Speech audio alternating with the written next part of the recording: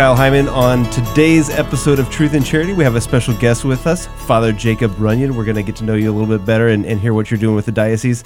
Before we do that, Father, would you mind leading us in the Angelus? Be happy to. Thank you. In the name of the Father, and of the Son, and of the Holy Spirit. Amen. Amen. The angel of the Lord declared unto Mary, and she conceived of the Holy Spirit. Hail Mary, full of grace, the Lord is with thee. Blessed art thou among women, and blessed is the fruit of thy womb, Jesus. Holy Mary, Mother of God, pray for us sinners, now and at the hour of our death. Amen. Behold, the handmaid of the Lord. Be it done unto me according to your word. Hail Mary, full of grace, the Lord is with thee. Blessed art thou amongst women, and blessed is the fruit of thy womb, Jesus. Holy Mary, Mother of God, pray for us sinners, now and at the hour of our death. Amen. And the Word was made flesh, and dwelt among us. Hail Mary, full of grace, the Lord is with thee. Blessed art thou amongst women, and blessed is the fruit of thy womb, Jesus. Holy Mary, Mother of God, pray for us sinners, now and at the hour of our death. Amen. Pray for us, O Holy Mother of God, that we may be made worthy of the promises of Christ. Pour forth, we beseech thee, O Lord, thy grace into our hearts, that we, to whom the incarnation of Christ thy Son was made known by the message of an angel, may by his passion and cross be brought to the glory of his resurrection, through the same Christ our Lord. Amen. Amen.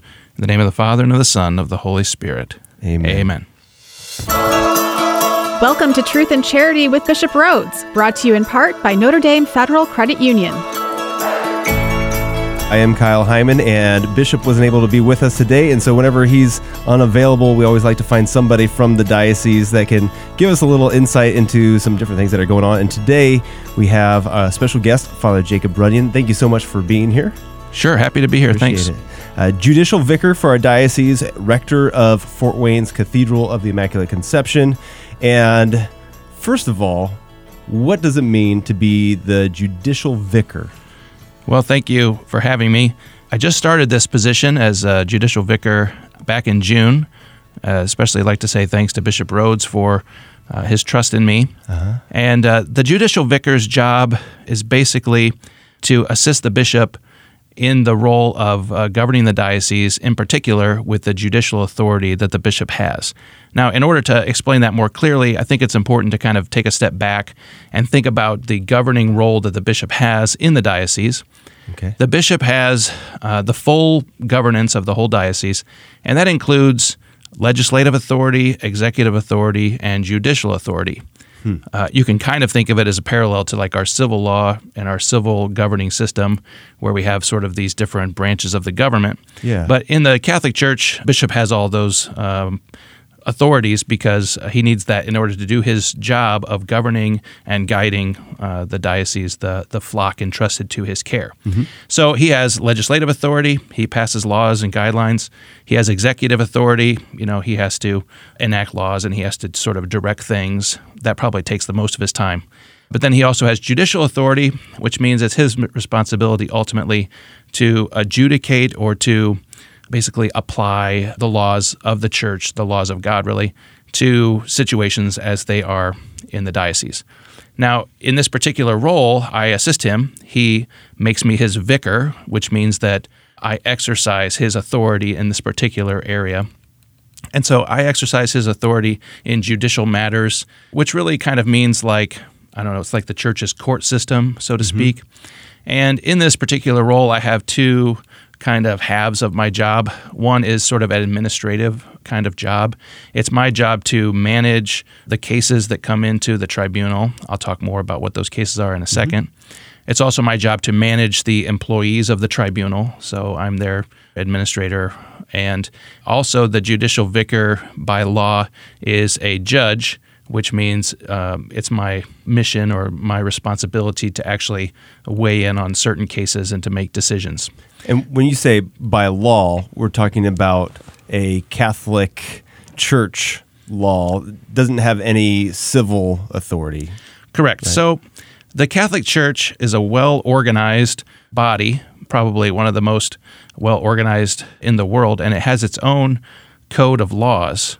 Now, the Code of Canon Law is sort of ancient in that the laws of the church have been compiled for these 2,000 years that we've been around. Laws that come to us through ecumenical councils, laws that come to us through decisions of the Pope, etc. But in 1917, for the first time, one unified book of law was put together for the Catholic Church, and it became the universal law as expected throughout the whole world. And then after the Second Vatican Council, the laws of the Catholic Church were revised, and that work was finally completed in 1983. And that's the current law that governs the Catholic Church. Okay. One of the requirements to be judicial vicar is to be an expert in canon law. So Bishop Rhoades sent me for canon law training starting in 2010. It was a 5-year program consisting of summers and online classes conducted through the Catholic University of America. And so I completed it in 2015. And it's interesting that the Code of Canon Law basically covers the entire breadth of the Church's life, from things like the responsibilities of all Christian faithful, the role of the Pope, how to celebrate the liturgy and the sacraments, how to govern religious orders and institutes, and basically just about anything you can think of is governed and directed by this Code of Canon Law. And I had to study that entire thing. But when it comes to the tribunal and the work that we do in adjudicating cases, 99.99% of those cases are marriage cases. And marriage cases are one of the kind of law cases that are envisioned in canon law, but there are also other cases that could possibly be envisioned. It's just that those don't happen near as frequently. Things like criminal cases, there could be a possibility of property disputes, etc., that could be kind of adjudicated inside of a tribunal. But those don't really happen so frequently. But what does happen are these marriage cases. So I have certain administrative responsibilities for every single case. There's interventions that I do before it's assigned to a judge. But then also as a judicial vicar, I could be a judge on specific cases as well. Okay. So when Bishop sends you to get your, basically, is this like a canon law degree? Right, canon law degree. Are you seeing the future and saying, okay, at some point he's going to have me as the judicial vicar, or was that not necessarily the case? So it's not necessarily the case. In order to be a judge in the tribunal, you also need to have the same degree that I have. And I was a judge for the past 3 years, meaning that I would take the role of judge in specific marriage cases, but Father Mark Gertner was the judicial vicar, and so it was his job to do sort of all of the administration of the cases that come through. I wasn't necessarily thinking Bishop would ask me to do this particular role, but it also made a lot of sense when he asked Father Mark to become the new Vicar General of the diocese that he would need somebody to fulfill this role, and so it was an honor for him to ask me to do that. We also don't have a lot of canon lawyers in the diocese right now.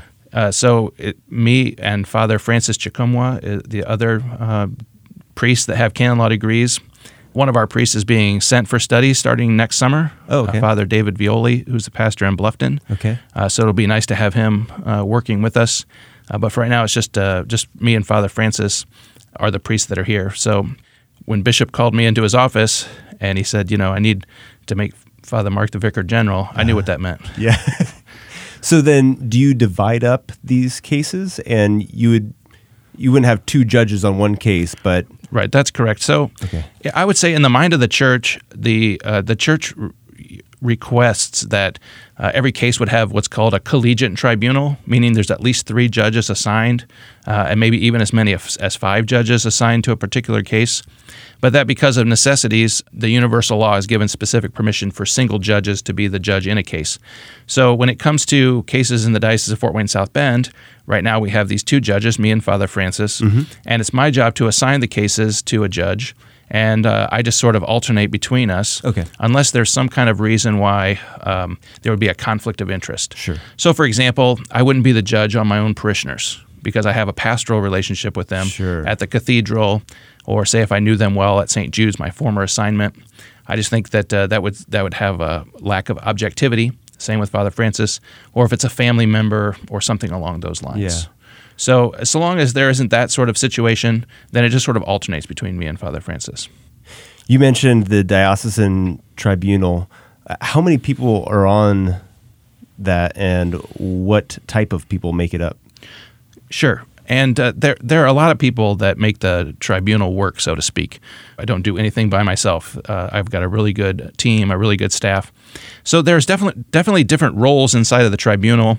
Some of the roles are very objective. We can't really take sides for or against the person's petition or, what the case they're bringing forward. We have to really try to be focused in on the concept of justice and trying to make a fair determination based upon the evidence. So people who are neutral are people like me as the judicial vicar or as the judge. There are people called auditors, and auditors are responsible for gathering evidence. Normally this is done through interviews, whether in person or over the phone. Mm-hmm. So the auditors are in charge of these interviews, and we have certain administrative staff too, a secretary who puts together all the information on the cases. We have a person who types up the transcripts. So these would be considered objective staff of the tribunal. Mm-hmm. And then we have two people who are advocates. And now the advocate's job is to help the petitioner make the very best case for the reason why they claim that this marriage is invalid. Uh-huh. Also, respondents have the right to advocates, and let's say they are not in agreement with the marriage being invalid, then the advocate's job would be to argue the best case for that person that the marriage wasn't invalid. So advocates are people on behalf of the parties. They're not necessarily objective. They're trying to do the best that they can for the people. And then we have one person in the tribunal named a defender of the bond, and her job is to always intervene in every single case to make sure that the laws of the Catholic Church are being followed. And then based upon the evidence, her job is also to point out the reasons why this marriage shouldn't be declared invalid, etc. So her job is to evaluate the evidence and do the best to present the reason why the bond of marriage should be upheld. So it's interesting, inside of the tribunal, we have all of these different roles, and they're complementary, but at the same time, they can't be confused. So as a judge, my job is not to say, I'm going to do whatever I can to make sure this marriage is invalid. Rather, my job is to evaluate the evidence as evenly, as fairly as I can, because the bond of marriage also needs to be defended in each and every one of these kinds of cases. But there are people who work on behalf of the parties themselves, and so it's kind of a mixture of roles. There's a lot of this that sounds similar to a civil courtroom, and the advocates sound kind of like a lawyer that would be representing the person's, but in what ways is it similar? In what ways is it different to a courtroom? Because would this be open to a public? Do you have a crowd of people is there an actual event, or is this happening over time via emails and meetings and phone calls, or how does it work? Right. Well, I'm still waiting to see if they ever want to make like a true crime TV show, and the tribunal is kind of like Perry Mason or something like that. Right. I would say there's similarities and there's differences. One of the similarities is due process and right to review and to representation. We take these things very seriously. But then some of the differences, obviously our mission is different, right? Our mission is to serve Jesus Christ and to uphold his truth in all things. Right. So that's an important difference. As far as the actual procedure of the cases themselves go, I'll talk about things like witness testimony, and I'll talk about things like depositions. But at the end of the day, most of our cases are conducted by way of a paper trial, so to speak. So all of the evidence is turned into a transcript, or is turned into a collection of documents, and then the documents are what are evaluated. Mm-hmm. Now, canon law does allow for what's called an oral contentious trial, which would be kind of like what you would see on TV. Okay. But not to my knowledge does that ever really take place anywhere. Okay. Although one of the advocates at the tribunal said she's all in favor of giving it a try one of these times. But at any rate, that's not how we do cases. Our cases are all done through these collection of evidence and submission of the transcripts and paper. But yet the parties always have the option to review these things to make sure that what's on the paper is actually corresponds to the things that they actually said. So it's important for us to really make sure that the evidence is obtained in an accurate way as possible. Okay. Well, you mentioned most of the work is with annulments, and so that's kind of going to be the focus of our show, talking about annulments and when an annulment would be appropriate and when it wouldn't work, and some of the details therein. So that's all coming up right here on Truth and Charity, brought to you in part by Notre Dame Federal Credit Union.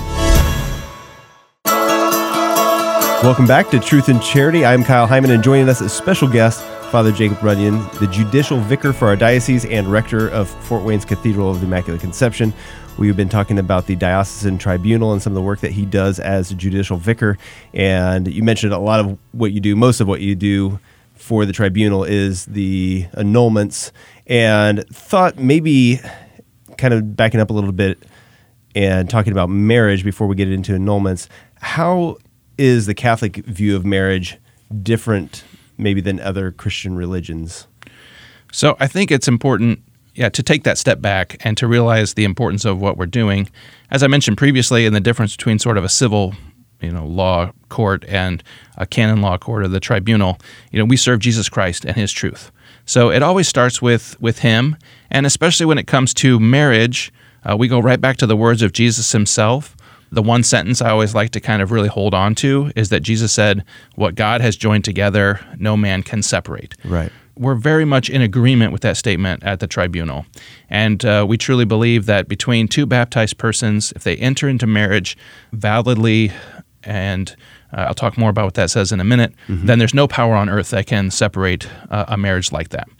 And it's interesting that that particular teaching on what we call the indissolubility or the unbreakable nature of marriage has become progressively more controversial, even though that statement hasn't changed for 2,000 years. I find that kind of interesting.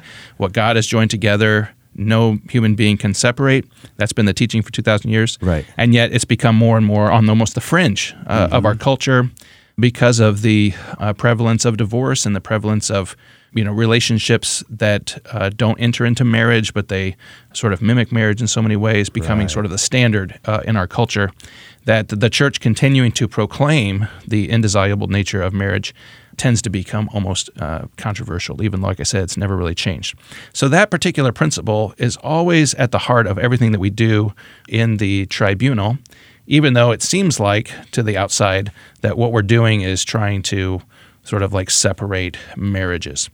So one thing I think that helps in trying to understand what we do at the tribunal is to sort of take apart that word annulment a little bit. Okay. Because the word annulment seems like we take something and then we nullify it. So it was a thing, and then it became a nothing by the action or the intervention of the tribunal.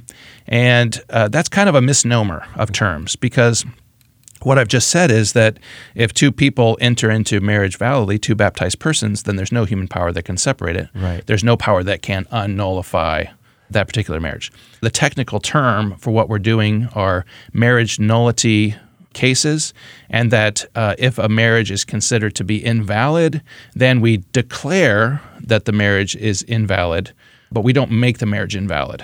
So it's really more of an investigation into the circumstances and intentions surrounding marriage at the time of the marriage commitment, whether or not that marriage was valid based upon the church's expectations of what marriage is.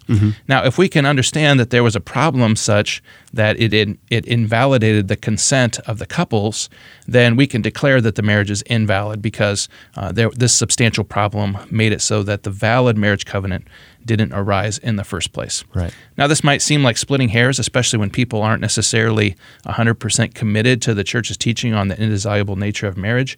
But for me, it really is an important distinction because every single marriage case is successful, I would say. One is that we can label and find a problem such that it invalidated marriage in the first place, that a person's consent was vitiated in some way, and so therefore we can rule in favor of the annulment petition.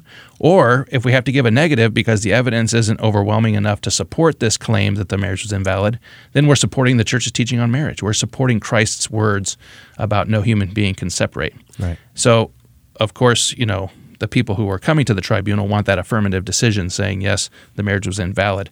But really, both options are a positive outcome when you look at it with this kind of big perspective. So I think it's important to realize that the church's teaching about marriage is based upon the consent of the spouses, which is a real unique kind of way of looking at this. Because let's say, for example, when I'm celebrating Mass, like I did this morning, right? I take the bread through the power of the Holy Spirit, I use the words of consecration, and that bread becomes the body of Christ. Same with the blood of Christ, right? It's not based upon the consent of those inanimate objects, the bread and the wine. It's based upon the power of the Holy Spirit, changing them into the bread and wine. Right. But because the human beings entering into marriage are two free human beings, not inanimate objects, objects like, the bread or the water in baptism, etc., then the consent of the two spouses, these two free human beings, to consent to what marriage is and to be able to know, understand, and to live out the commitments of marriage, because that is what's necessary for marriage. There's a lot of ways that a consent of a person can be defective in such a way that they weren't ultimately free, or that they somehow changed the terms of the marriage contract in such a way to make it invalid. Right. So my job in the tribunal is to really understand what makes people enter into marriage, and to understand what it takes to enter into this covenant of marriage, and then to be able to determine if the person had all the necessary qualities and intentions in order to enter into marriage. So even as I'm trying to describe this, it seems somewhat amorphous and somewhat kind of like, wow, that seems like a hard thing to be able to determine. How can you tell if a person had the requisite freedom to enter into marriage 27 years ago when they got married? You're starting to see what the difficult nature of the tribunal process is all about, is that we're trying to really determine internal realities about people's ability to enter into the marriage covenant, normally based upon external circumstances or external actions and things like that. But we really have to try to get to the heart of people's consent to be able to determine if there was some problem that made that consent invalid from the beginning. Now, it's an important distinction between the word invalid and immoral. For example, invalid means there was some problem that made a person not free to enter into marriage. It doesn't mean that they were evil. It doesn't mean that they were bad. It doesn't mean that they did something that was sinful. It just meant that there was this problem that made it so that maybe they couldn't figure out if marriage was the right move for them, or if this particular person was the right person for them to get married to. Or maybe they had some sort of certain condition or emotional or serious concern that they wanted to enter into marriage, but they weren't able to fulfill the requirements of marriage. Or maybe they were so convinced by some climate of the culture that they changed some essential component. Like they said, I want to get married, but we never want to have children because this is a harsh, cruel world, or whatever people might say. Sure. So then that's not marriage according to the Catholic Church. So these different kinds of things, they're hard to prove or they're hard to determine, but they really could affect the way a person could evaluate going into marriage or have the freedom to be able to go into marriage effectively.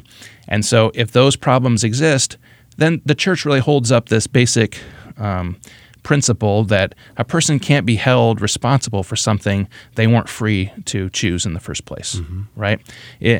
Or they're not able to satisfy the requirements. If you and I entered into a contract and I said that this contract is dependent upon me running a mile in 2 minutes, okay, that's just not something I can do. Probably couldn't do it in 10 minutes, so you know what I'm trying to say.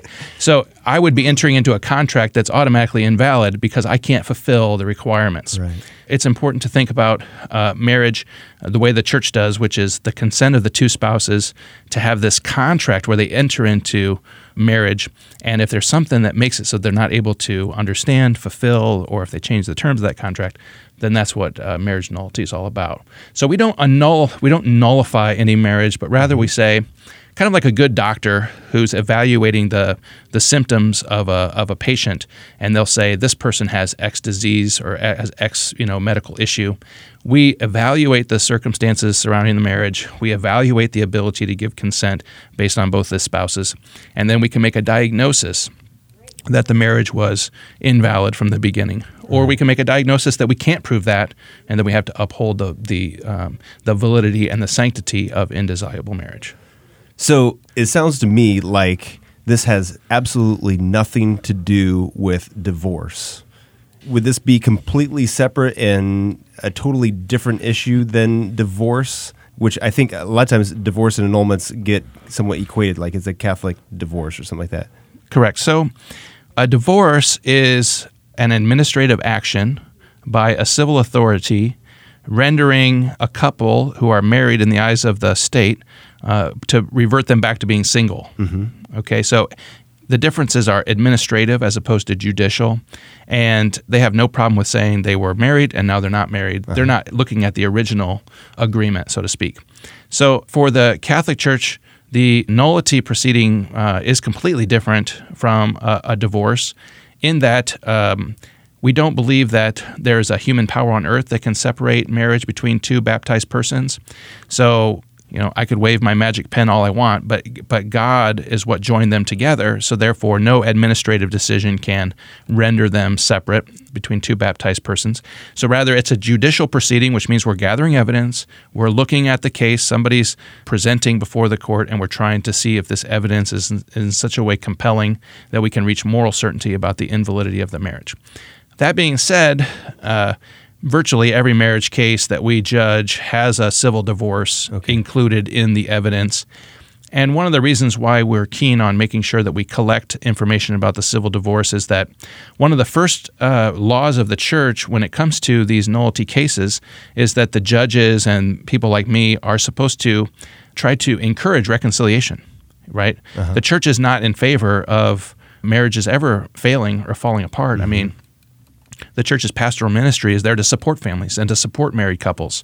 So in some ways, that divorce decree, civil divorce decree, is sort of like, concrete evidence that reconciliation isn't possible. And also it makes the civil effects of the separation of the union, it takes care of all that aspect.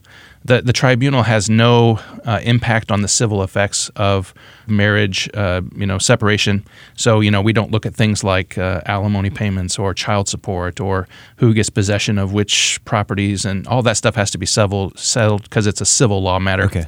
The church is specifically looking, when it comes to these marriage nullity cases, just at sort of the eternal or sacramental effects of the marriage, but we don't have these specific, civil law connections. So it's important for them to take care of those things, and that's kind of what the civil divorce and the civil court does. But you're right that even people well-intentioned, they kind of see them as maybe two sides of the same coin. There's the Allen County Courthouse side, and then there's the Catholic Church side, but they're really completely different sort of procedures. And the sooner that a person who's especially coming to the tribunal recognizes that what we're doing at the tribunal is very, very different than what they do at the courthouse, then the more they're able to see, what they need to do in order to make a good case, in order to present good evidence for a case. Is the annulment process a healing experience for people? I would say that it can be. And maybe that would be the ultimate pastoral goal of the situation. But I know it can be a difficult thing, Most of the time when people go through a marriage that ends in divorce, it's not a good experience. It's not a pleasant experience. And so for us to say we need to talk about all of those events, and we need to talk about, your courtship and all this, it can really bring up a lot of harsh memories for people. I've definitely had folks who said they're not ready to do that yet, and so I always say, well, when you're ready, let me know, and I can understand the emotional pain that can cause. I would also hope and pray that anyone going through this would experience the closeness of Christ and the ability to grow in their relationship with Him. But I don't think it necessarily can hinge on the result of the case, because there are simply cases where the evidence cannot be gathered and we cannot declare an affirmative decision. So therefore, those people find the end of the road of annulment case maybe a heavier cross than a lightening of burdens. But I think if a person went into it with the right understanding and knowing that the goal of this case is to present the best evidence and to sort of be open to God's will no matter how this kind of goes down, then it can certainly be healing or at least growth and discipleship that goes through there. One of the things Bishop Rhodes did a few years back was that he was real keen on making sure that there was more pastoral input, more pastoral accompaniment to people who were going through these marriage nullity cases. So he asked all the pastors of the diocese to try to be more personally involved with parishioners who came. It used to just be that they would get a packet of paper, they would send it to the tribunal. And let's say you lived in Goshen and you're an hour and a half from Fort Wayne, and you get letters from the tribunal and you maybe phone calls, but it doesn't have that personal connection. So Bishop thought it would be good if all the priests of the diocese would know what the tribunal did, would know the procedures, the basics, and then to be able to help the people going through these, so that there was this idea that even if they had a tough case or even if there was, lack of evidence, they would still have this connection with the church, that they would know that the church is still very much interested in them and helping them to grow closer to Christ. So I think that particular step has been very helpful for a lot of people.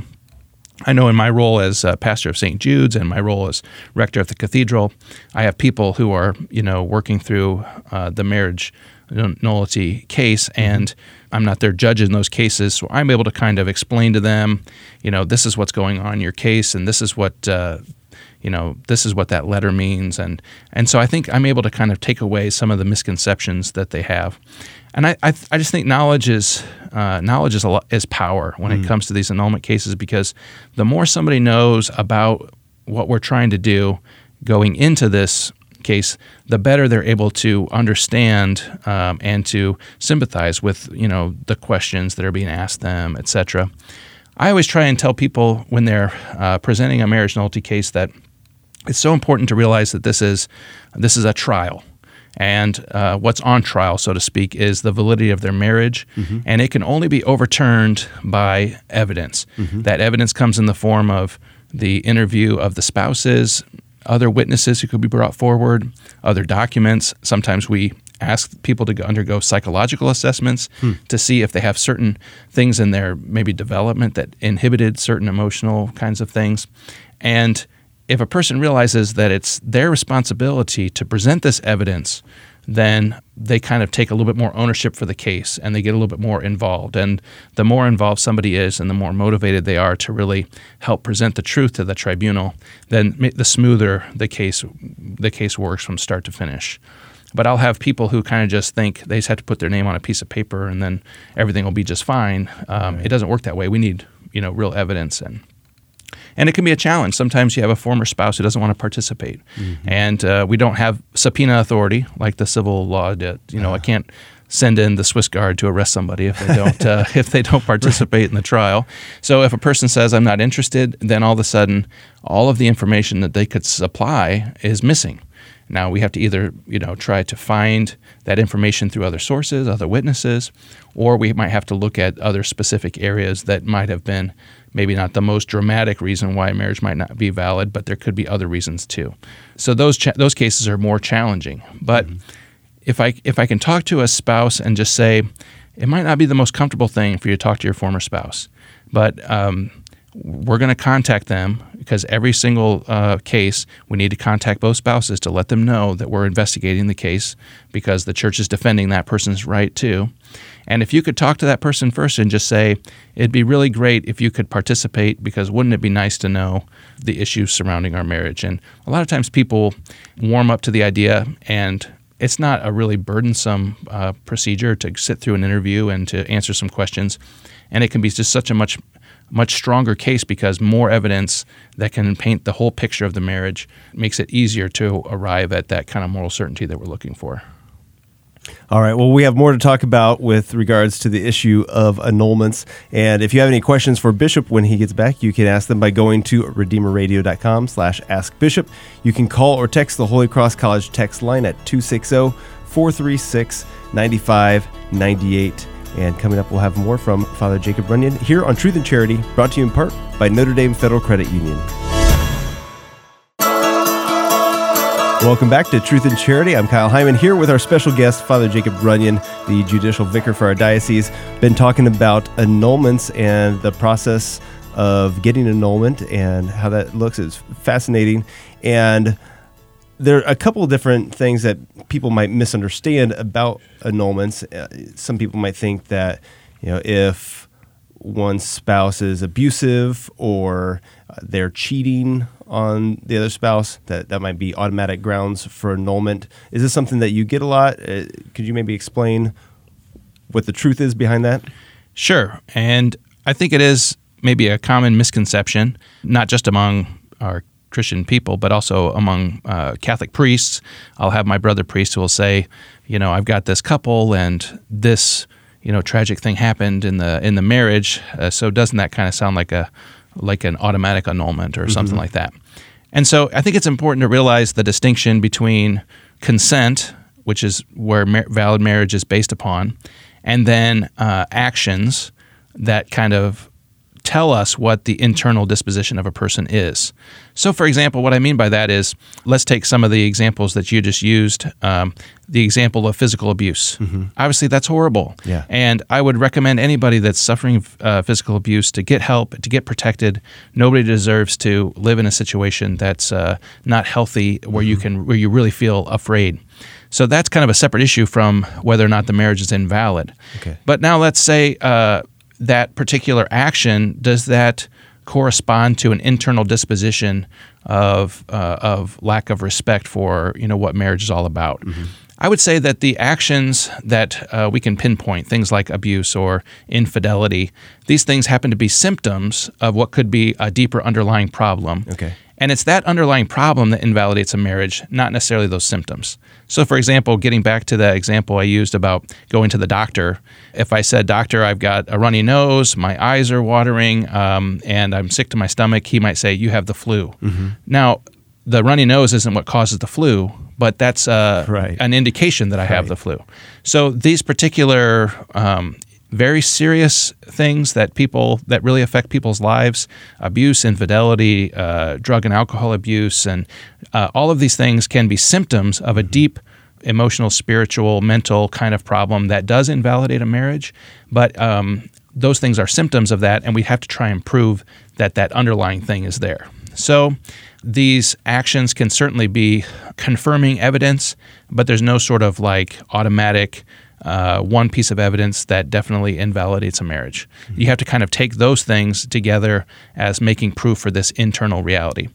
It's a real challenge to prove an internal reality.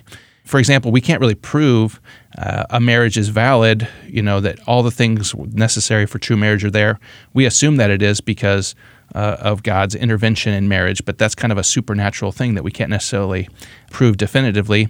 But we can prove that these certain problems made it such that that a person wasn't capable of entering into true marriage. But the more persons realize that we are interested in the external details of their life and the actions that took place, but only insofar as they prove internal realities. So we have to be able to demonstrate the connection between internals and externals. What about the location of the marriage? So, say two Catholics get married in the Catholic Church. That sounds like a wedding. Now we need to do an investigation. What if it's one Catholic, one non-Catholic in a Catholic church? What if it's a Catholic and a non-Catholic in a non-Catholic church? What if it's two non-Catholics outside of the church? What if it's two non-Catholics at a court case, at a courthouse? Does this make a difference in the situation? Yeah, and I'm really glad you brought that up, because I would say this is one of the greatest misconceptions, or that people have confusions about this. Catholics have a general sense that if they got married in the church and their marriage ended in divorce, they know that if they want to pursue marriage again, they need an annulment. They have a general sense of that. But I've had people come to me. They'll say, "I've already got my annulment and I want to marry, Joe Smith over here." And I'll say, "Well, has Joe ever been married?" "Well, yeah, but he's Protestant. So, that doesn't matter." And the truth is, it matters greatly. So let me just try and paint kind of a general picture, because I think it'll kind of explain it. The Catholic Church requires that Catholics follow marriage laws in order to marry validly. So, for example, under normal circumstances, a Catholic marries another baptized Catholic, and they get married in a Catholic ceremony. I mean, you couldn't get hardly more clear than that as being the proper forum for the celebration of marriage. Or a Catholic could get married to a non-Catholic person, and there's certain rules and permissions that are required, and it's part of the paperwork that priests take care of, and they get married in a Catholic ceremony.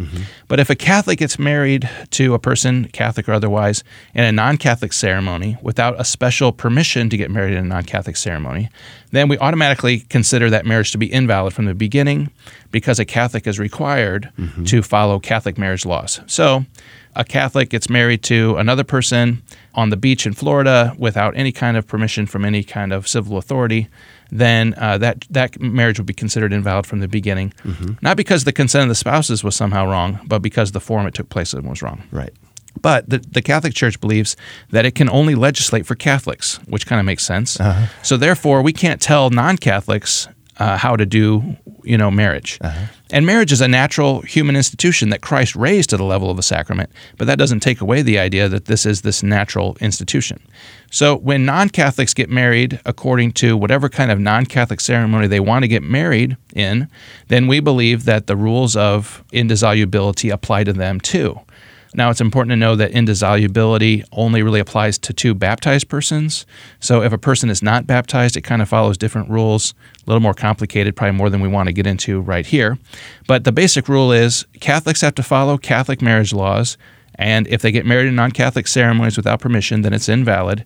But when non-Catholics get married according to whatever ceremonies they want to get married in, then the Catholic Church will uphold that with every kind of validity or strength that Catholic marriage is. So let's say two baptized Methodists, they get married at the courthouse, which has no religious overtones whatsoever.